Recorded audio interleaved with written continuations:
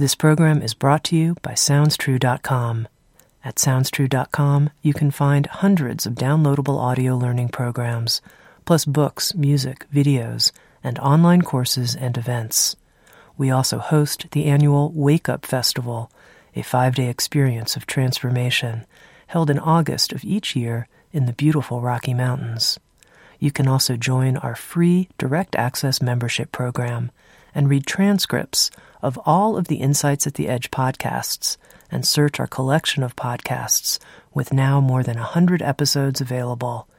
At SoundsTrue.com, we think of ourselves as a trusted partner on the spiritual journey, offering diverse, in-depth, and life-changing wisdom. SoundsTrue.com. Many voices, one journey.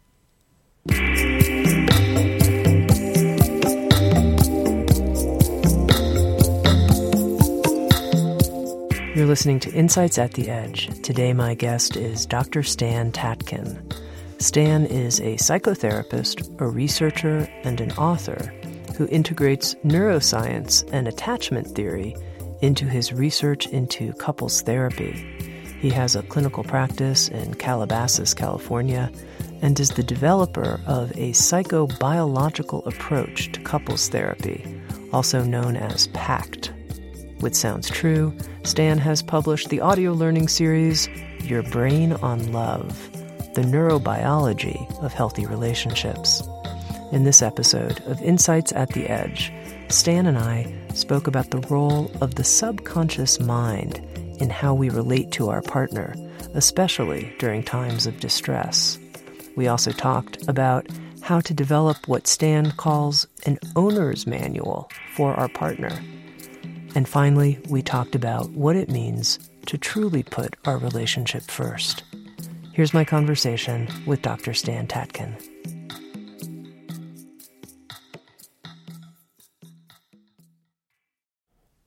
There have been so many new discoveries in the area of brain science that are now informing so many different parts of our lives. And Stan, you're looking at what we can learn from brain science in terms of love, in terms of healthy relationships.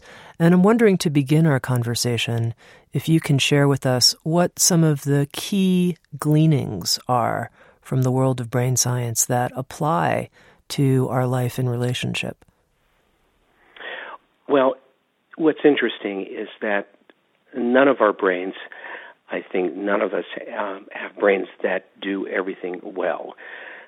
We have skills, talents, and deficits. And in the area of love, the brain areas that specialize in social emotional interaction, or what Goleman called emotional IQ. These are the parts of the brain, the area of the brain that matter most in the area of love.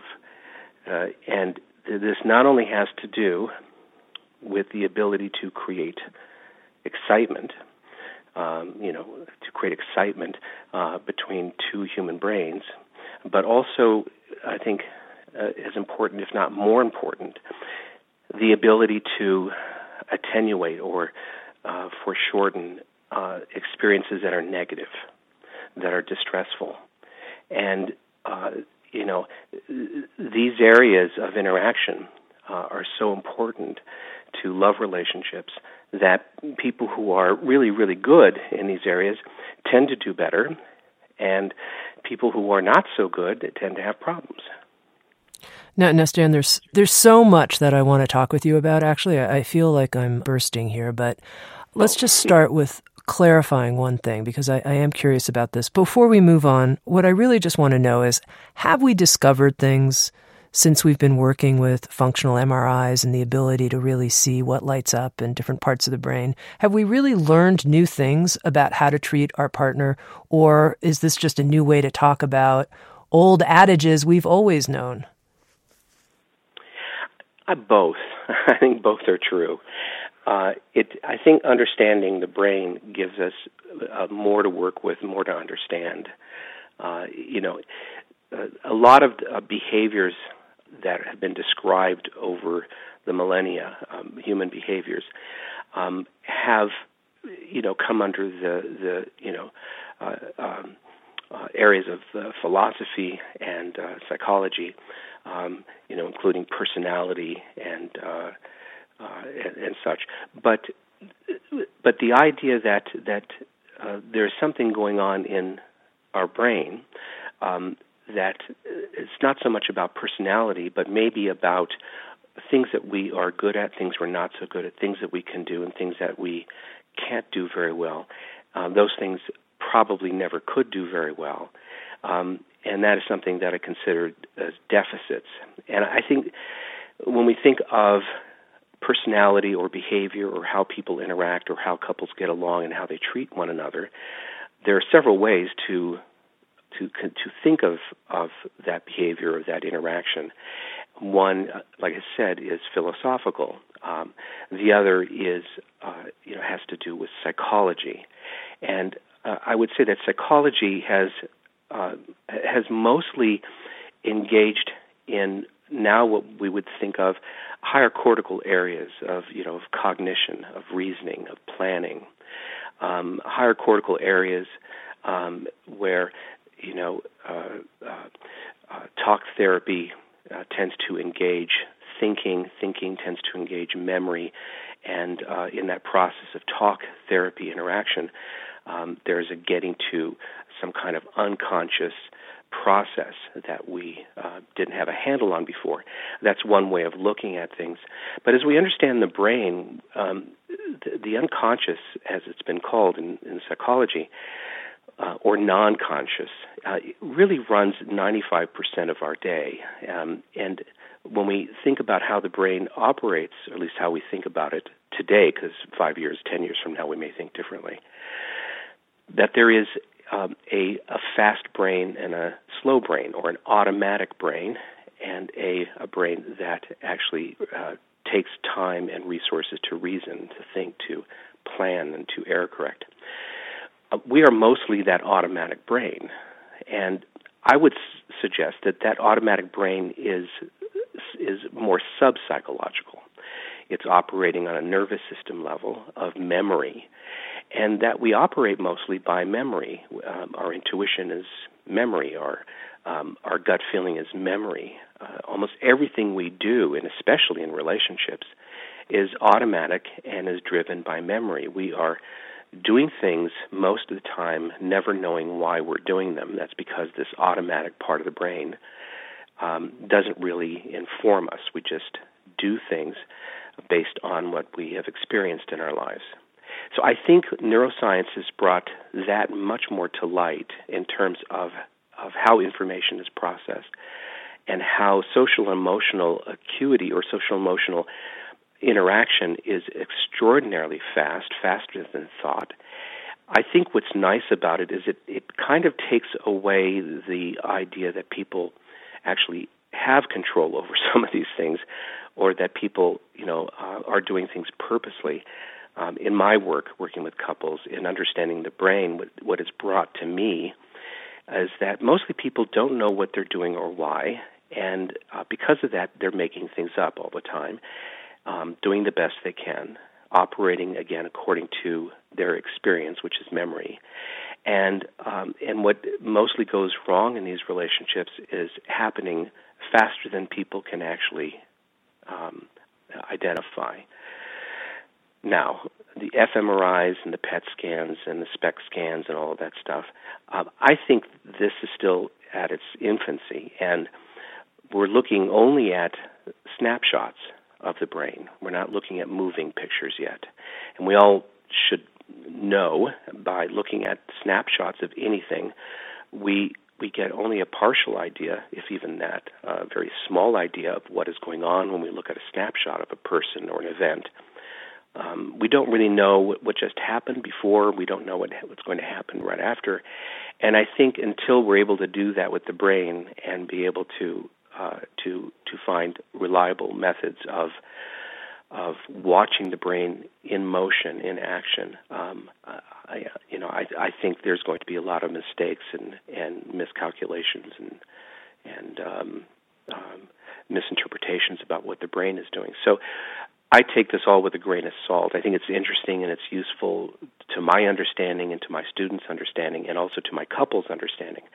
But I also know that what we know now is going to be very different in the next several years.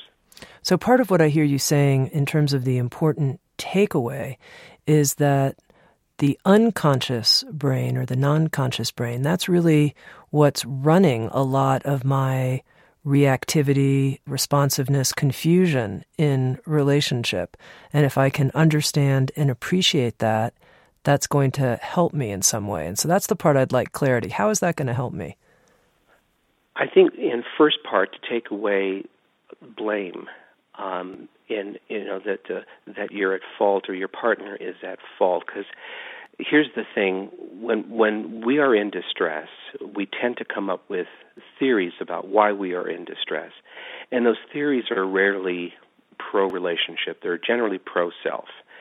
I'm in pain with you. There's something I'm unhappy about in our interaction, and my brain is going to come up with reasons for why that is. And most of those reasons are going to be about you, something you are doing, or it could be something I'm doing and I feel ashamed or guilty about it.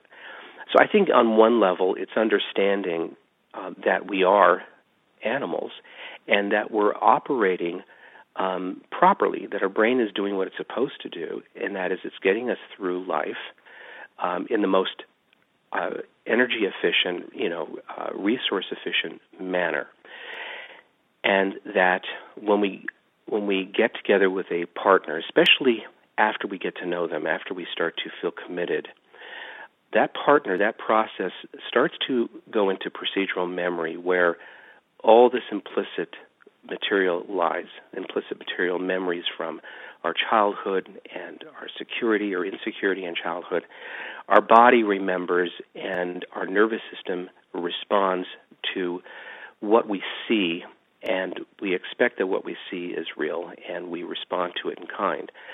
So if we understand how our brains work and that we're doing the best we can, we are memory machines, we're acting quickly, then we might be able to do certain things. For instance, I may behave in a reflexive manner towards you, and it's a mistake, but I see that I've hurt you. I can fix that, repair that, make it right. I can apologize. I can do all sorts of things to modify that experience so that our experience doesn't go into long-term memory in the same way. In other words, as soon as I do something that causes distress, I do something that relieves it, or as best I can for you and me. So that's, I think, one important thing. We may do things reflexively based on our experience, based on our personality, but then what do we do after we do those things? Do we make it right? Do we care about the other person? Do we repair that experience in a proper way? There's lots of things we can do knowing how we respond, because despite the fact that this automatic, non-conscious brain that we have is very rapid, it's also very slow to change, which means it's highly predictable. We tend to do the same things, say the same things, all over and over again, especially when we're under stress, which makes us very predictable. It's not like I'm going to surprise myself by some kind of behavior.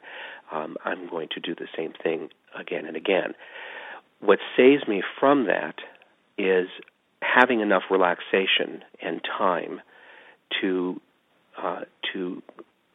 calm myself down, or at least allow myself to be at a certain point where I can think. I have enough resources, enough glucose, enough oxygen to run these very fancy higher areas of the brain that can error correct, that can think in contingent ways, that can think in relative ways, that can create something new. These higher areas are very resource hungry, and they're very slow, and they actually use up a lot of energy. But that is what allows us to do something different. It allows me to, if I see your face turn in a certain way or your voice sound a certain way, and I remember that as being dangerous to me and I react in a very hostile fashion. If I'm able or you're able, we're both able to do things to make each other feel friendlier. That would allow both of us to have more resources, time to consider what's happening and make changes, because these higher cortical areas are quick to change, lower, slow to change. And so I think understanding that as well, that we have a responsibility as partners to manage each other's emotional arousal states so that we don't start to view one another as predators. Very easy to do, by the way. We have brains that are built to keep us alive, and so our tendency to remember and to pick up threatening cues or dangerous cues is much greater because of our need to stay alive and not get killed. I think people understanding this and respecting it, that they have to really pay attention and not be dangerous and not be threatening to their partner, also goes a long way in understanding how human beings work, how brains work, and so on. And that's another thing we try to do with our couples, is we try to get them to understand how their faces and movements and sounds and things that they say can very easily be picked up by their partner as threatening. And we teach them to watch the face and reactions of the face so that they can actually work with each other in real time to settle each other down. That's really not the right word, settle each other down, but to regulate each other is really what I want to say.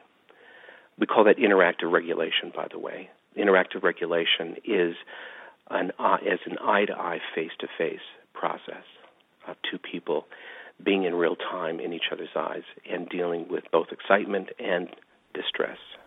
So let's make it really practical, Stan. A couple is in a situation, one person is feeling a level of distress about who knows what, I'm in a hurry, I'm upset about this.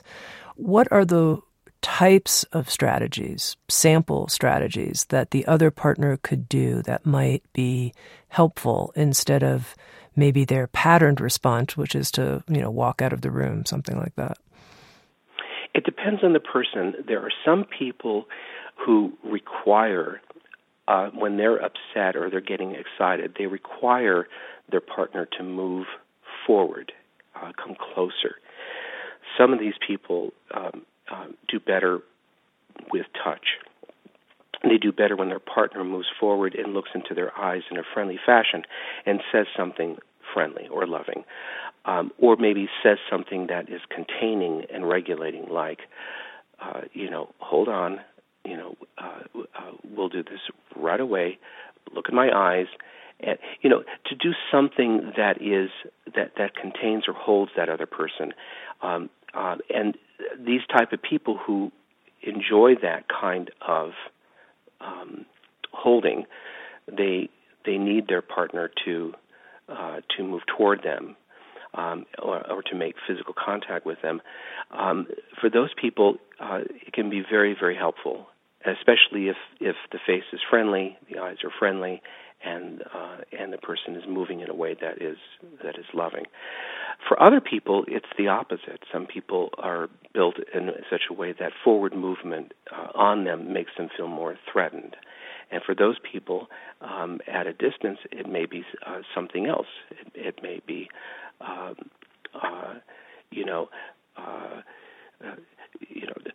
don't you take 5 minutes or 10 minutes, do what you need to do, and I'll meet you outside. It's something that counters the other person's anticipation of being trapped or aggressed upon or whatever. So it's hard to give you practical ideas without knowing the person. This isn't a one-size-fits-all. We want partners to begin to learn one another as they would if they had their owner's manual, and to know exactly what to do when. I mean, this would be kind of like you have a fire extinguisher, and there are 3 different kinds of fire extinguishers, an A, B, and a C. They're for different kind of fires. Understanding, having the complexity to know that your partner may need one thing to help them at one moment, and may need something different at another moment, but you're not going to have 100 things that you're going to have to run through. There's only going to be about 3 or 4 things that will actually work with that partner to help them think again, calm down, restore their sense of safety, or restore their sense of feeling loved. And that's something that I think people have to take the time to, watch and learn and try different things. Try different things, especially when things are not so heated. Kind of like going to the gym and practicing with small weights before doing big weights. But this is basically knowing your person and knowing how they work.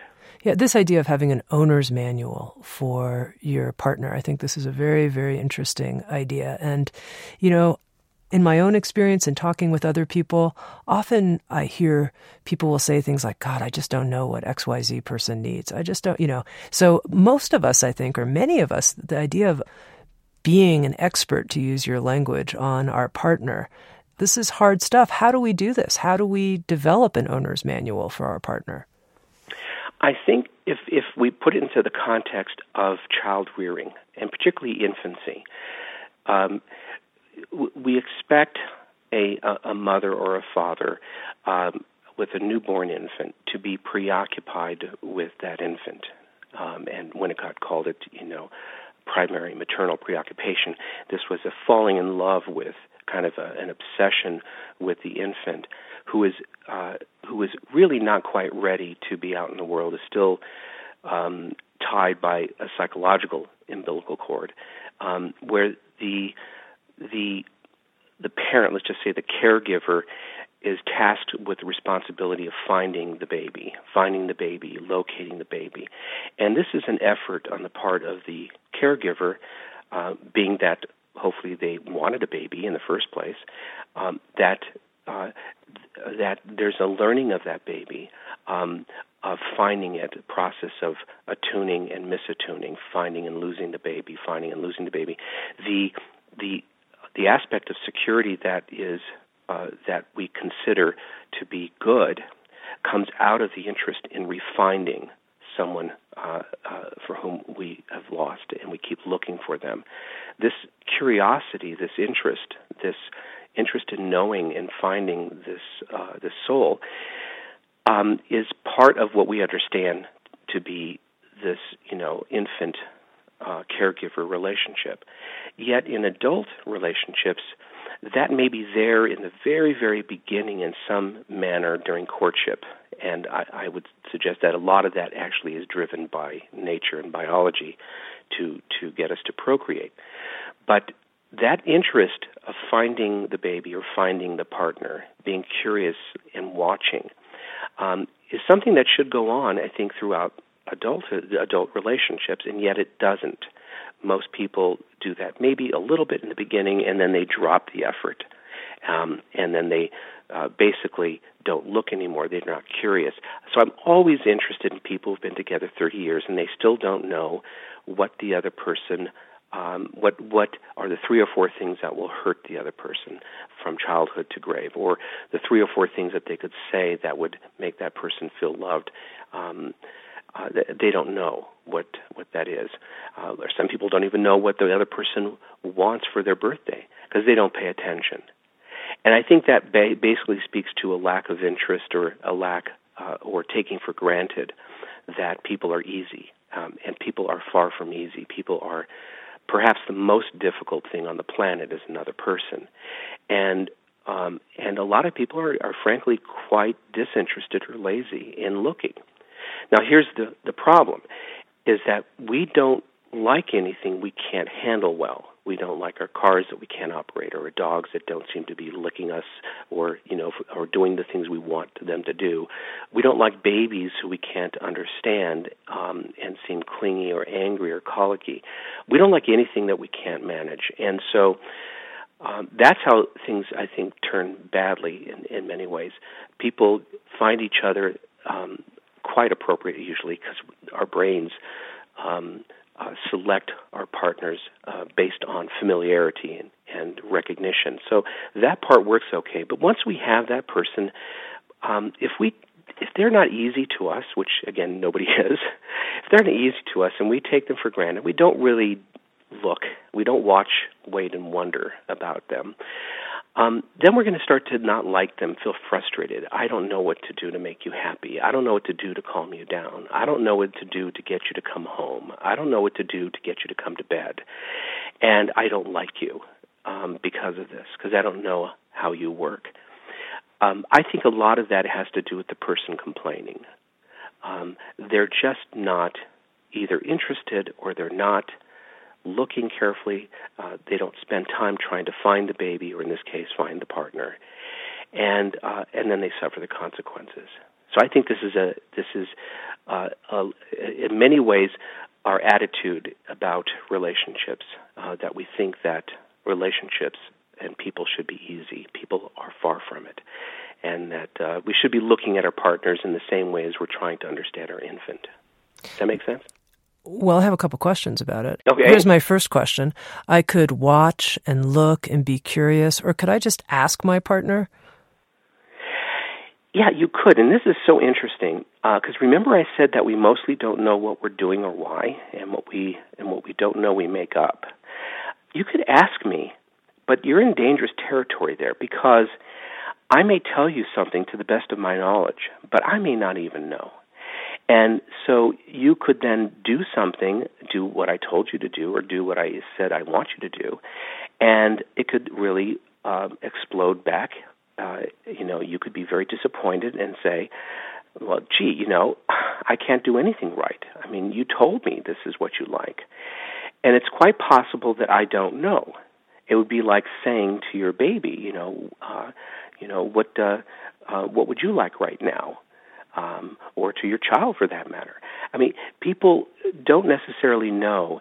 It's up to me. Yes, I can ask you, and I can try that out and see if it works. Although it may not work in every instance. It may work in the mood you're in as you think about what would work for you. But what if you're in a different mood? What if you're in a different place, and that thing that you said I should do doesn't work? Now, do I blame you for that because, you told me and it's your fault? I think that would be the wrong way of looking at it. I think that understanding our partners is part of our job, and that we can ask, but I don't know that how we respond to what we want and don't want is always that reliable. I really don't. Okay. And then my second question, and this is something that I've heard that is a criticism, I think, of attachment-based therapy in general, any kind of therapeutic approach that's working with an attachment-based strategy, which is, it's one thing to be a parent dealing with a baby, but we're two adults dealing with each other. Can you really take some of these learnings that come from how parents are most successful with children, how parents regulate their babies, and is that really the right way to be looking at two adults dealing with each other, taking those lessons and applying them to an adult relationship? Well, attachment theory is limited. It's a biological theory that really focuses on safety and security. It really has nothing to do with love or eroticism or sex or even, for that matter, child discipline. So understanding its limitations, I think, is important. But the rules of safety and security, in other words, what makes two individuals feel safe and secure and create an ecosystem or environment that allows them to move through life in such a way that they have more resources. They have more resources available to slay the dragons or to deal with the difficult situation in the boardroom or to deal with the in-law or the parent. This is really the question, is if we look at infant attachment and try to do a one-to-one analysis, of course it breaks down for one thing there's an asymmetry in childhood that there isn't in adulthood. That's a symmetrical relationship, and so we have to think of it differently in that regard. But the rules of safety and security, what makes two people in a dyadic system feel that they're tethered to one another, that they're connected, that kind of like being out in space with the space station, being tethered to that space station makes a big difference than if you're just free floating out there. Do we feel that with at least one other person that we created for ourselves? Again, we don't choose our parents, and we don't choose how that relationship is going to go in childhood. That's chosen for us. But in adulthood, we're expected to create a social contract, a set of agreements and principles that are mutually beneficial, good for me, good for you. And when we're thinking in terms of long-term relationship, and I would suggest that nature has no plan for long-term relationship, only has a plan for procreation, maybe a 4-year plan, and then switching partners and mixing up the gene pool again. But this idea of long-term relationship is basically a human invention. But in order to do that, we have to sort of reimagine what goes into long-term dyadic relationships. There are certain principles that are consistent with attachment. One is that we trust each other, that we look out for each other, we have each other's backs, that we, and maybe this is going further than you would agree, but that we tell each other everything. We're the first to know things, not the second or third. That our relationship is protected and comes first. That we take each other's distress seriously, and we deal with it post-haste, right away.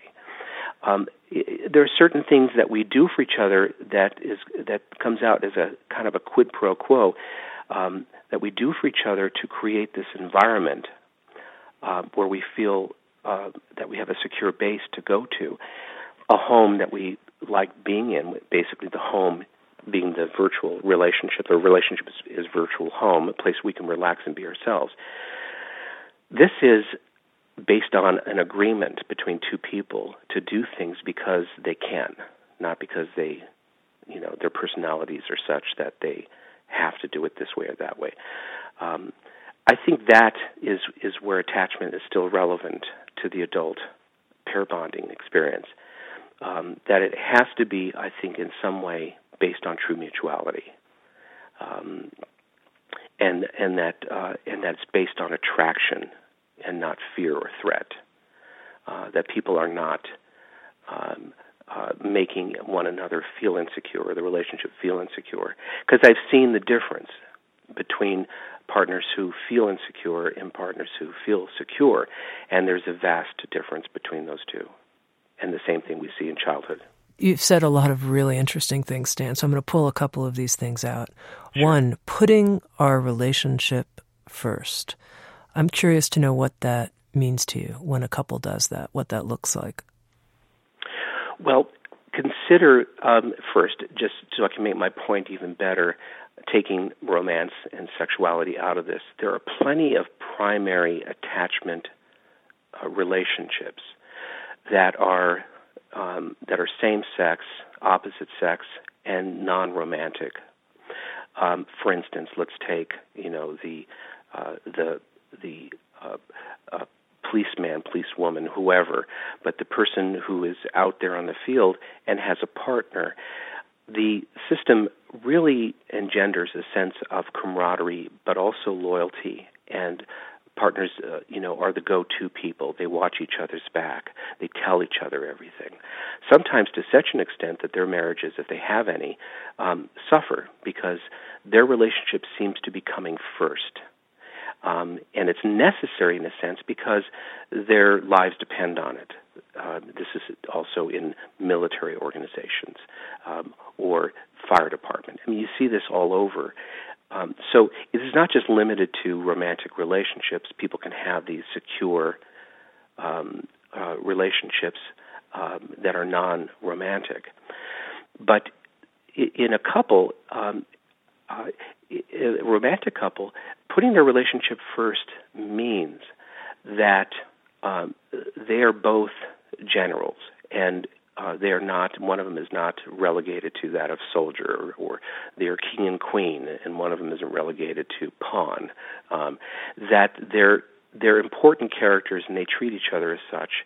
And third things and third people that want to come in and encroach on that system can only do so with their permission. They don't just willy-nilly allow others to come in and relegate the other partner to third wheel. We find that, at least I find, but I think this is intuitively, I think will feel correct to most people, that people who routinely mismanage these third things or third people to disrupt the primacy of the attachment relationship, that romantic attachment relationship, do so at their own peril, and eventually that relationship does waste away. There's something about the human pair bonding experience. We're still primarily dyadic creatures, and when we form these dyadic bonds, one person or the other person is generally going to not like it if the relationship gets turned into not primary but secondary or tertiary. It just doesn't seem to work very well. So this idea of putting the relationship first means understanding sort of the biological nature of dyadic human pair bonding, that it doesn't really suffer anything other than that. And this, by the way, is important with polyamory, with polygamy of marriages, but also, I think, more strikingly and not so obviously, with blended families, couples that make the same mistake over and over again. And because there's the complexity of numbers now, with more people, more kids, more in-laws, more extended family, people will use the excuse that there's too many people to manage. That's why the relationship, again, is failing. But most often I see that they're making the same mistake they made at the beginning, and that is that they don't protect the primary dyad. They don't put that relationship first. And so one or the other partner begins to feel left out, begins to feel dismissed, and this builds resentment, unfairness, injustice, and the relationship will eventually fail. So when you talk about thirds, a third could be children, putting your kids before your partner? It could be putting your kids before your partner. And this is really touchy because the things I'm talking about here require a certain complexity, because if it can be easily misunderstood as, let's put ourselves first, let's keep the kids in a closet and go away for 7 days on vacation. And people have actually done this. It's been in the news. No, I'm not talking about that. I'm not talking about the selfishness of two people who are ignoring those around them or people who they're responsible for. But I am talking about something more subtle, and that is in situations and systems where there are two people and there are interests between those two people, there are always going to be third elements that are going to encroach on that system. It could be a child, it could be an in-law, it could be a best friend. And then the question is, in matters of resources and matters of who's going to lose in a particular gambit for resources, will it be one partner or the other partner, or will it be the third thing or person? And I would suggest that it should not be either partner very much. That if there's a choice between the interest of the partnership and some third interest, that third interest should probably lose most of the time. You say most of the time. What would be the exceptions? I think there are times when we make mistakes and we choose one person's interest or one thing over our partner. We do this with work. We do this with perhaps substances. We do this with a child. We do this with an in-law, best friend. And we do that, and then we have to repair it. Okay, Stan, but let's just take an example. Let's say somebody's mother is really needing time and attention, and maybe she's ill, something like that, and the partner says, look, I need you now, blah, blah, blah. And now this individual feels totally torn between two loves, two commitments.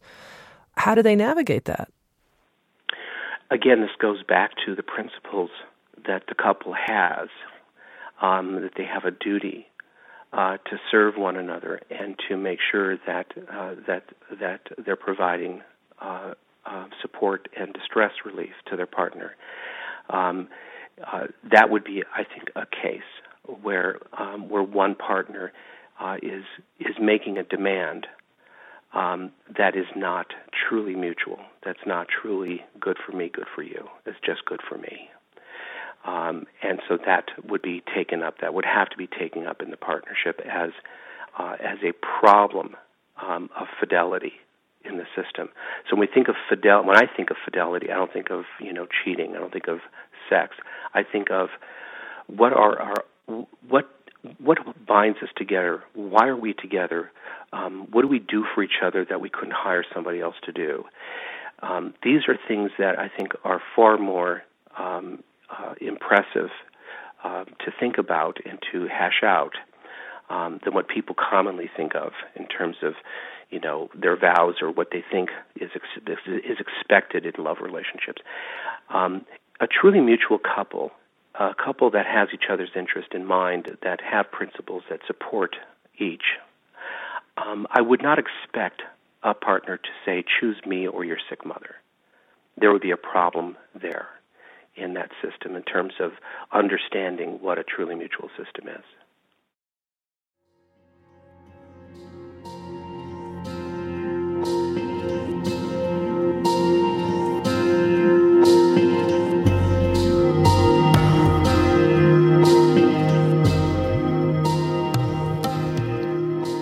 You're listening to Insights at the Edge, produced by Sounds True. Sounds True hosts an annual Wake Up Festival, a 5-day experience of transformation, held in August of each year in the beautiful Rocky Mountains. This is a gathering of spiritual teachers, artists, poets, and anyone interested in the many faces of awakening.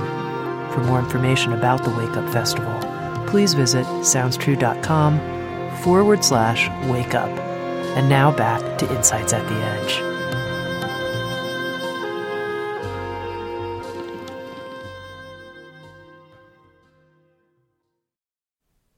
Okay, now let's say somebody's listening to this and says, okay, put the relationship first. But in my life, what I've put first is my own spiritual development, my own path with God. That really comes first. I would never put anything before that. How would you respond to that person? Well, first I should say I don't really care about what arrangements people make. It's not up to me. I don't have any ideology really about this. This is not a religion for me. So if somebody said that to me, that's fine. Since I'm a couple therapist, I'd be looking to the partner to see if they're okay with it. And then that would be something for the two of them to hash out. But I have people coming in saying, I don't think we should just love one person, let alone I have a spiritual practice or a spiritual belief that comes first. I have a group that comes first. I don't have any family. This group that I've been dedicated to has been my family. And either you respect that and join this family or just tolerate that they come first. So it could work out that way. Or it could work out that, I like to love a lot of people. And I have a lot of lovers, and I like that. And I think that's the way it should be. And then you will either agree to that or you'll say, that's a deal breaker.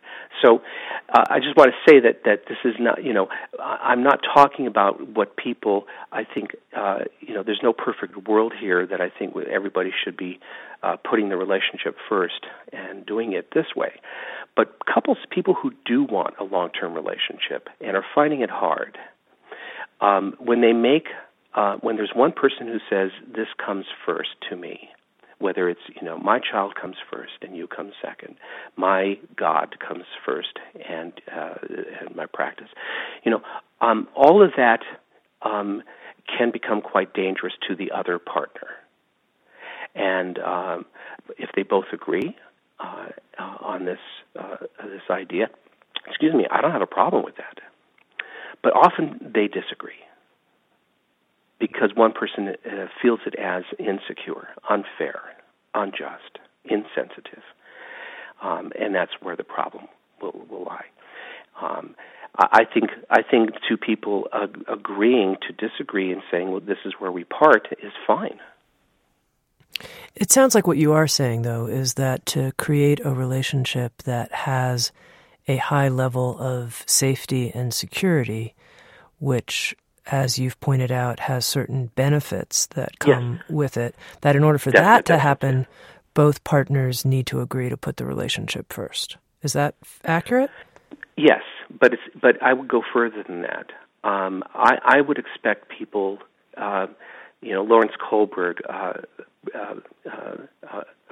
brilliant professor at Harvard, came up with a moral development, stages of development, moral development, and his colleague Carol Gilligan later improved on it, noticing a gender problem, that gender bias. But the point is that Kohlberg and Gilligan expected people, when saying what they believe, to be able to defend it, to be able to say, why do you believe that? Why is that important? Why should somebody do that? And I think when it comes to relationships that people want to have long term, I think between two adult minds there should be thoughtfulness and reason. Why is this a good idea? Why put the relationship first? Why is it a good idea for me, and why is it a good idea for you and us? It has to serve a personal good and a mutual good. So I wouldn't be so. I wouldn't want it to be so lazy as to say, yes, you should do this. I think people have to really be able to reason around it and explain and argue why it's a good thing for them personally and why it's a good thing for the other person personally and why it's a good thing for them together to do this. Otherwise, it won't work. I think it's equally important for people to do this in the issue of monogamy. Why be monogamous? I can often tell people's answers whether they'll actually be monogamous or not by the lack of complexity or complexity of their response. I have to be able to, if I'm going to engage in something with you that's going to be good for both of us, I have to be able to sell it to you. I have to be able to believe in it myself. Otherwise, I won't do it. And that's really the key here, is that we're talking about now conscious principles of engagement, rules of engagement that serve both of us, that we believe in deeply. And we do these things depending on how deeply we believe in them, because it's for the times when we don't feel like adhering to these principles, ideas. That's when we need them. It's not at any other time, because we mostly do what we want to do. Does this make sense? You are making sense. I want to tease out one item you said when you were talking about the qualities that help build a safe and secure relationship, in your opinion. And you said, well, you may not agree with me on this one. And you were talking about telling your partner everything, having them be fully informed. And I know in your work, one of the things you've mentioned is that you think it's even valuable to tell your partner about your fantasies or crushes, and that part of putting them first is that they know all of these things. And I did have a moment where I thought, really? Is that really going to be helpful in my relationship? Here's, again, this gets very difficult because, like all things, religion, politics, psychology, depending on the mind we're addressing here, it's very easy to take things the wrong way and to simplify or oversimplify these ideas. So tell each other everything. Well, does that mean that I'm rude and I'm narcissistic and it's all about me and I tell you things even though they hurt you or scare you? No, that's not what I mean. It's the spirit I'm talking about, that I've picked somebody, I've picked you, and if I've picked you to be that point person or that person in my life, why wouldn't I want to be myself fully and let you know my mind as well as I know it, which may not be very well, but I as well as I know it, and you do that with me. Again, we're talking about home here, home being a place that we create that's attractive, where we want to be, where we are ourselves, and so it's the spirit I'm talking about here, not the actual the details of I'm going to tell you I want to have an affair with somebody I just saw. That would be, I think, unskillful and probably somebody who doesn't understand this. It's the spirit of telling each other everything, and the idea here is why not? Why would I want to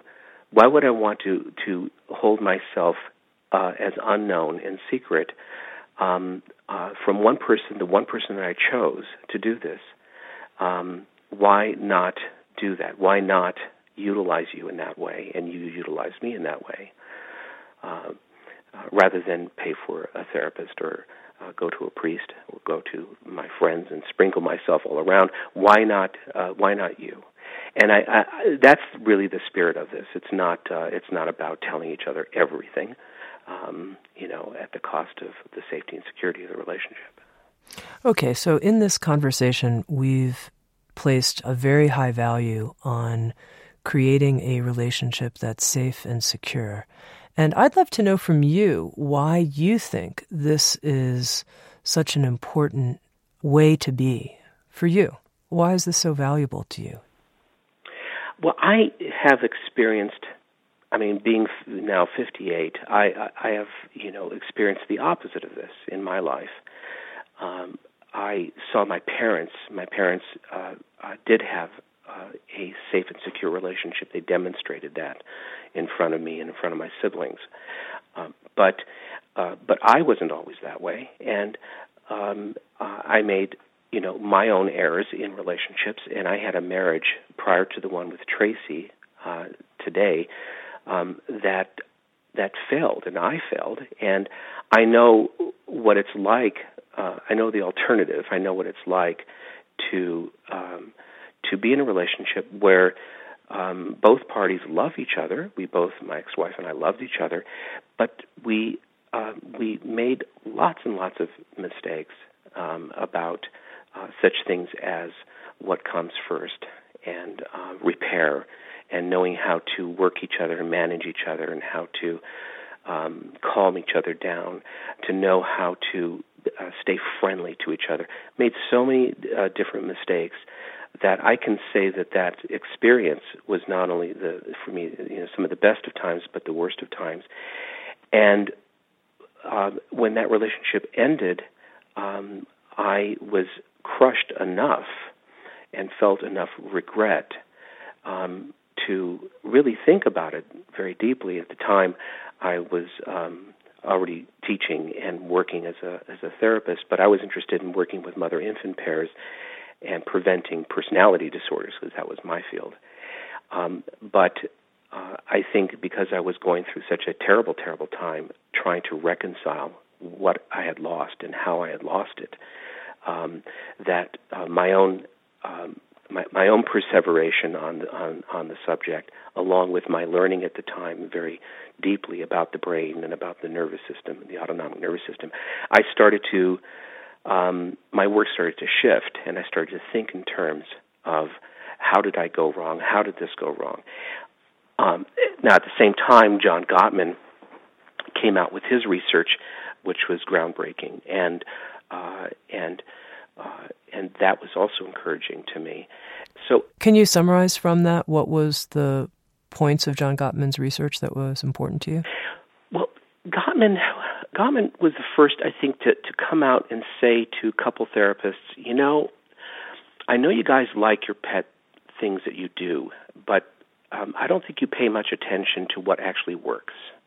And maybe it's because you don't care, or maybe because you don't you don't know. And so here's this body of research, and this is what actually works or doesn't work, and this is what we know about relationships, adult romantic relationships, and these are the markers that we see that will lead to divorce and will not lead to divorce or lead to, to something, you didn't talk in terms of security then, but lead to a stronger relationship.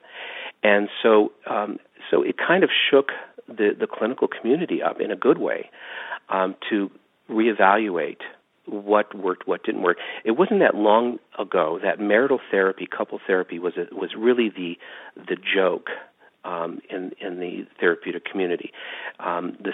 These statistics were horrible. And people were going to couple therapy. Mostly, I think, it failed because there were too many people dabbling in it. It's a specialty. People, I think, dabbling in it aren't going to do very well.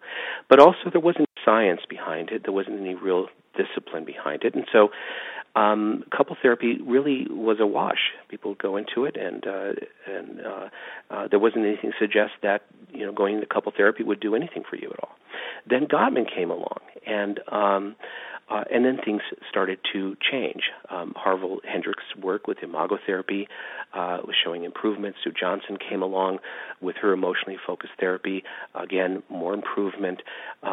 People started to come up with more thoughtful approaches,